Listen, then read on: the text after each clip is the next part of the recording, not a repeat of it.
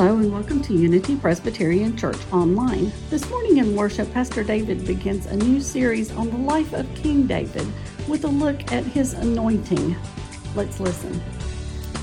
Well, as you can see on the screen, we are starting a new preaching series. It's titled The Story of David. And I've been having to tell my kids, it's not my story. This is not about me. No.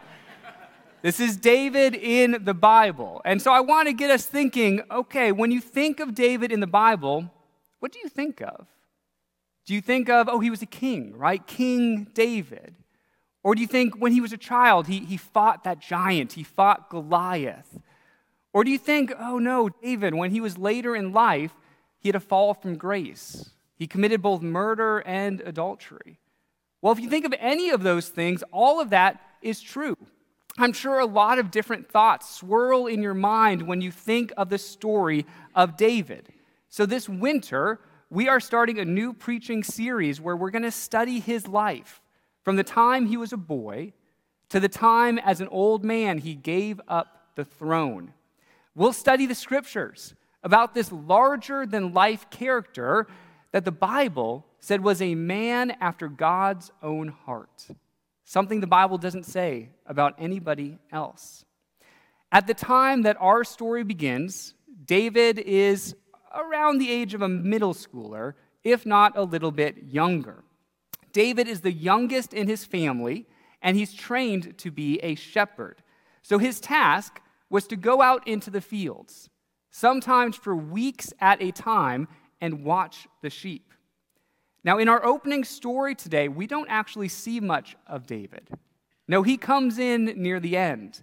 Instead, David's story really begins with a prophet, and that prophet's name was Samuel.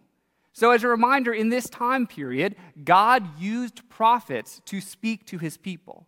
When God had a message, God would give that message to a prophet, and then the prophet would act as a mouthpiece and deliver that message to the people of God.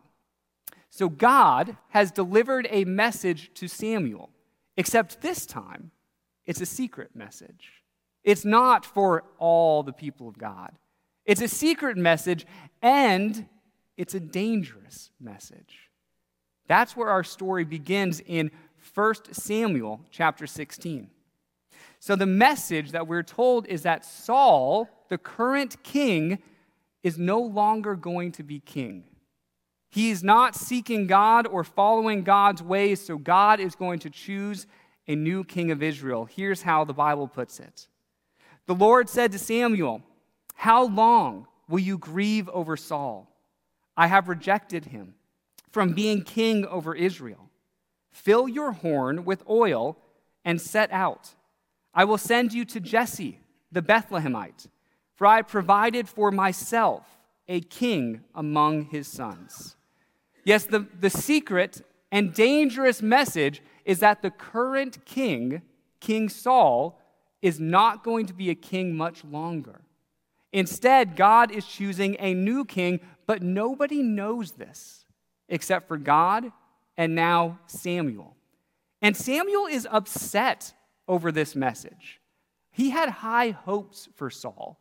Saul, after all, was the first king ever in the history of Israel. But he, towards the middle of his reign, really stopped following God. And he stopped leading the country in the ways of God. And so God says, I've rejected him. I'm going to choose a new king. And he tells Samuel, I want you to take your horn. I want you to fill it with oil. And I want you to go to the little town of Bethlehem. And there, he tells him, you're going to find a man named Jesse. And Jesse has many sons, and one of those sons you're going to anoint with oil as my next king. Now, Samuel, he's given this message, but he's a little upset by it. This is not the message that he wanted to hear because these are not easy instructions. Or here's how Samuel puts it. Samuel said, "How can I go? If Saul hears of it, he will kill me." Now, that's a rational argument, isn't it? I mean, if the current king of Israel, hears that this prophet is anointing a new king of Israel, I mean, that would amount to treason, wouldn't it? Treason, and he could be executed, put to death because of it. So Samuel is not happy with this message. He says, "What are you asking of me?" But God is undeterred, and God tells him to go anyway. Now, it is a brand new year we are starting. It is 2023, and I bet there will be a time in this next year that God asks something of you that will put you outside of your comfort zone. Something that you don't feel ready to do. Something that will require a massive amount of faith. And in that moment, you may feel like Samuel, telling God, "God, what are you asking of me? God, how can I go?" But in that moment, I hope you remember this story. And I hope that you can mimic the same resolve that Samuel had, because even in his fear, he chose to still go. So in our story, we skip ahead a couple of verses, and Samuel travels to Bethlehem. He travels to Jesse's house, and he realizes that Jesse has brought his 7 sons in the room, and he just knows that one of those sons is going to be the next king of Israel. But there must have been something about the oldest son. Because when Samuel sees the oldest son, he thinks, "Oh, that's the one. That's the one that God is going to choose as the next king." Or here's how he puts it in the scriptures. When they came, he looked on Eliab and thought, "Surely the Lord's anointed is now before the Lord." So what was it about Eliab, do you think, that made him stand out to Samuel? Was he particularly handsome? Or did he just have that look of a king? We don't know. But what we know is that when Samuel notices him, it makes him think that God is going to choose him as the next king. Now, what I want you to notice is that Samuel has not yet spoken to Eliab. He has never met Eliab before. He doesn't really know him. So at this point in the story, Samuel is only judging Eliab by what he looks like on the outside, his outward appearance. Now, we're about to find out how God uses, what criteria God uses to choose the next king of Israel. But before we read this next verse, I want us to reflect on what we think, what qualities or attributes we think would make for a good king. So if you were going to appoint the next leader of a country, what qualities would you be looking for in that person? If you're watching online, go ahead and put some in the chat box right now. I'd love to go back and see what qualities you think would make for a good king. Or if you're with us in person, you've got on the back of your bulletin an outline, and you can jot down a couple of qualities. I'd be curious what those are. Are those charisma? Would you want a person that's really charismatic? Wisdom, would that be your quality? Would you want a certain education level? Or would you want that person to just have the look of being a leader? What qualities would you pick? Well, here's God's criteria for choosing the next leader of Israel. But the Lord said to Samuel, "Do not consider his appearance or his height, for I have rejected him. God does not look at the things people look at. People look at the outward appearance, but God looks at the heart." So when you or I look at a person, all we see is their outward appearance. That's all we can see. And it is so easy, so natural to make quick subconscious judgments based on what we see. So, for example, I could be walking down the street and I could see someone in a really nice suit, and my mind's automatically going to make assumptions about that person. Oh, they must have a really well-paying job, or that's an expensive suit. I'm going to be thinking things about them. But then as I continue my walk, I might see a little further down the street a person that slept on the street that night. And again, subconsciously, my mind might come up with reasons that why that person must be there. What's happened in their past? What's a part of their story for how they ended up where they did? But notice, I don't know either one of them. I truly don't know them. I'm just judging by what I see on the outside, the outward appearance, because that's all that we really have to go by. We make snap judgments, don't we? It's only when you really get to know someone that you begin to get glimpses of their heart.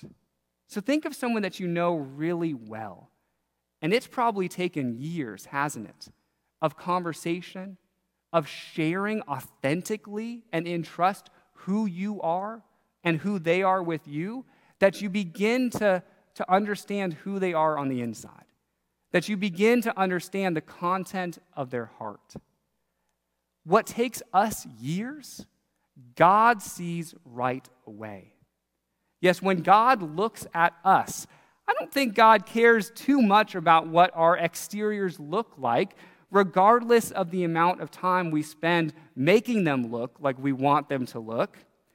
But when God sees us as we truly are. God sees what is in our heart. God sees the core of us. When God is picking the next king of Israel, it will have nothing to do with that person's outward appearance, because God can see what no one else can see. So the criteria that God uses is the content of that person's heart. And it's not going to be Eliab, the oldest son. So Jesse calls the second oldest. The scripture goes on, it says, "Then Jesse called Abinadab and made him pass before Samuel. And he said, 'Neither has the Lord chosen this one.' Then Jesse made Shammah pass by. And he said, 'Neither has the Lord chosen this one.' Jesse made 7 of his sons pass before Samuel. And Samuel said to Jesse, 'The Lord has not chosen any of these.'" Do you think Samuel's getting nervous at this time? I mean, he had been sent to anoint a new king of Israel, and God's just rejected all 7 sons that are in the room. Samuel actually, in a couple verses, says, "Are all your sons here? Are there any more?" I imagine him looking around the room going, "God, what are you up to? You've just rejected everybody in this room." But Jesse tells him, "Well, yes, there's one more. There's the youngest son. He's still out in the fields. I didn't bring him in." And Samuel says, "Go get him." So in this time period, the number 7 represented perfection. 7 sons in particular was a sign of extreme blessing upon a family. Ruth, in the story of Ruth in the Old Testament, she was thought to be so valuable to her family that they said to Ruth, "Ruth has been better to you than 7 sons."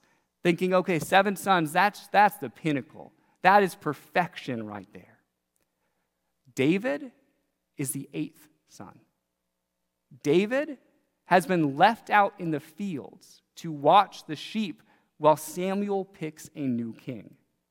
All of David's brothers are brought in the house to be presented before Samuel, but David's father thinks he is such an unlikely choice to be chosen that he does not even bring him in the house. He leaves him in the fields. Well, perhaps it was because David was so young, or perhaps it was because he was the youngest in a society that valued the oldest. We don't know the reason. All we know is that the shepherd boy, the 8th son, was an afterthought to his father, but he was not an afterthought to God. Samuel says, "Go get him." And he sent and brought him in. And now he was ruddy and had beautiful eyes and was handsome. The Lord said, "Rise and anoint him, for this is the one." Then Samuel took the horn of oil and anointed him in the presence of his brothers. And the Spirit of the Lord came mightily upon David from that day forward. On the outside, David should not be king, right? He is the 8th son. He's the shepherd boy. He's the youngest in society that values the oldest, and he has no claim to the throne. But God looks at a person's heart. God looks at what's going on in the core of a person, the stuff that no one else can see. And God chooses David. In a secret ceremony that nobody knows about, much less Saul, the current king, God picks David to be the next king, a young shepherd boy whose heart is in the right place. Later on, much later in the New Testament, the book of Acts remembers the story this way. The book of Acts says, God testified concerning him, I have found David, son of Jesse, a man after my own heart. He will do everything I want him to do. Yes, David is chosen as king because his heart wanted what God's heart wants. And really, after hearing this story, after studying it together, that should be our goal as well. We should seek to conform our hearts to the heart of God, to want the things that God wants, to desire the things that God desires, to pursue the things that God pursues. That is the goal for us today, to be people after God's own heart. Now, we'll be learning a lot more about David over these next couple of weeks as he slowly journeys to the throne.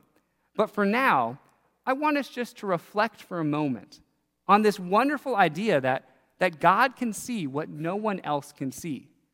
That when God looks at you, God sees the content of your heart. That really is an incredible concept to think about. That God cares about who you are and not just how you look. I mean, there is a great diversity in skin and body types in the world, isn't there? And I believe God celebrates all of that diversity in both skin and body types, even if our culture does not. But let's be honest. How often are we concerned and spend time thinking about what our exterior selves look like and how they are presented to the world? Do I look successful? Do I look like I've got a picture-perfect family? Am I conveying the right image that I want people to see? Do I look like I've got it all together? What the scriptures tell us today is that God sees what is real and not what we want to be real. God cares about who you are and the content of your heart. As we approach this new year, I hope that becomes your goal, to say, okay, if God sees what's in here, then this is what I'm going to spend time cultivating. I'm going to cultivate my heart. I'm going to seek to find God's heart. And when I think that I know it, when I think I have a glimpse of the heart of God, I'm going to try to conform myself and my heart to God. Yes, may you pursue the heart of God just as David did. Amen. If you would like more information about Unity Presbyterian Church, please visit our website at www.unitypres.org or visit us on Facebook. This is the Unity Presbyterian Church podcast. Have a great week.